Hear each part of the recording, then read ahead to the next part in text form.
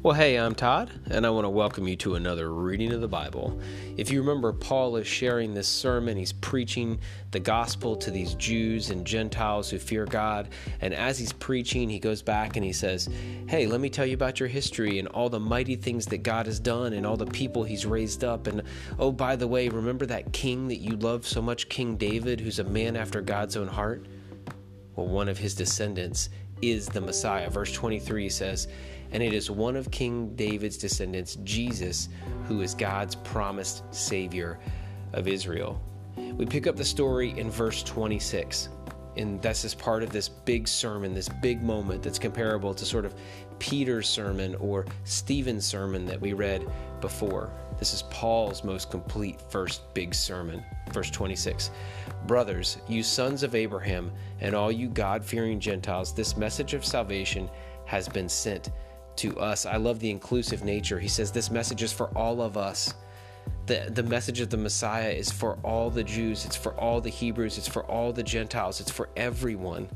Verse 27, the people in Jerusalem and their leaders did not recognize Jesus as the one the prophets had spoken about. Instead, they condemned Jesus, and in doing this, they fulfilled the prophet's words that are read every Sabbath. They found no legal reason to execute him, but they asked Pilate to have him killed anyway. When they had done all that the prophecies said about him, they took him down from the cross and placed him in a tomb. Now, if you're hearing this, you have just heard that David had prophesied about the Messiah, and that Messiah had actually come, and we knew him by the name of Jesus, and that it had just recently happened in their lifetime just down the road in Jerusalem, and that the leaders there had killed him, and that in fact they killed him on a cross, and that he died and was buried. There's no hope in that story. There's nothing about that story that would compel me. I'm listening to the Messiah. The Messiah is here. I'm listening to this idea that he came to save me, and yet he's dead. And the next verse is one of the most controversial in all of history, and yet it is one of the most important Christian truths that you can understand, and it's the thing that transformed so many lives. Chapter 13, verse 30. But God raised Jesus from the dead. Now, if you heard that, that's controversial. I've never seen someone raised from the dead. I've never experienced a resurrection in my own life in terms of seeing a dead human come back to life. And yet, these people saw it. They saw Jesus come back to life. And if you were sitting there listening, you had to be thinking, wait a minute, Paul, are you serious? You're telling me somebody came back to life? It's probably the same question that many of you had. It's a question that I had. It was a question that I wrestled through until I thought a little bit more about what happened next. Verse 31. And over a period of many days, he appeared to those who had gone with him from Galilee to Jerusalem. They are now his witnesses to the people of Israel. And now we are here to bring you this good news, the promise that was made to our ancestors. So when you think about this idea of the disciples, the apostles, the people who followed Jesus, when he was killed, what happened to all of them? They went and hid.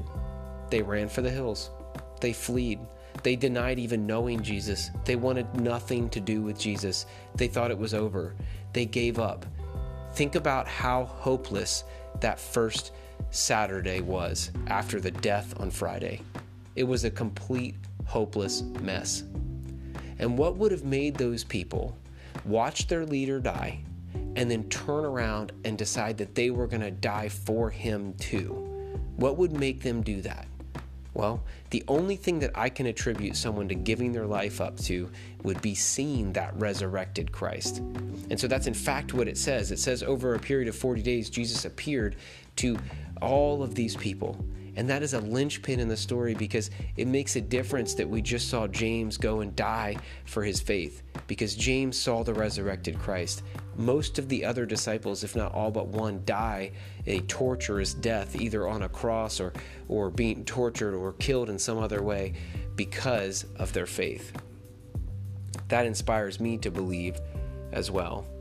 And that this good news, it says in verse 32 that we're here to bring this good news to you. The promise was made to our ancestors, and God has now fulfilled it for us, their descendants, by raising Jesus.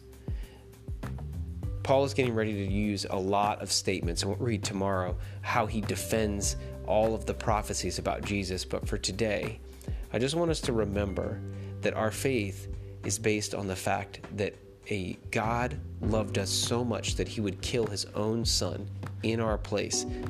But he's also a God of almighty power who would not leave his son to die.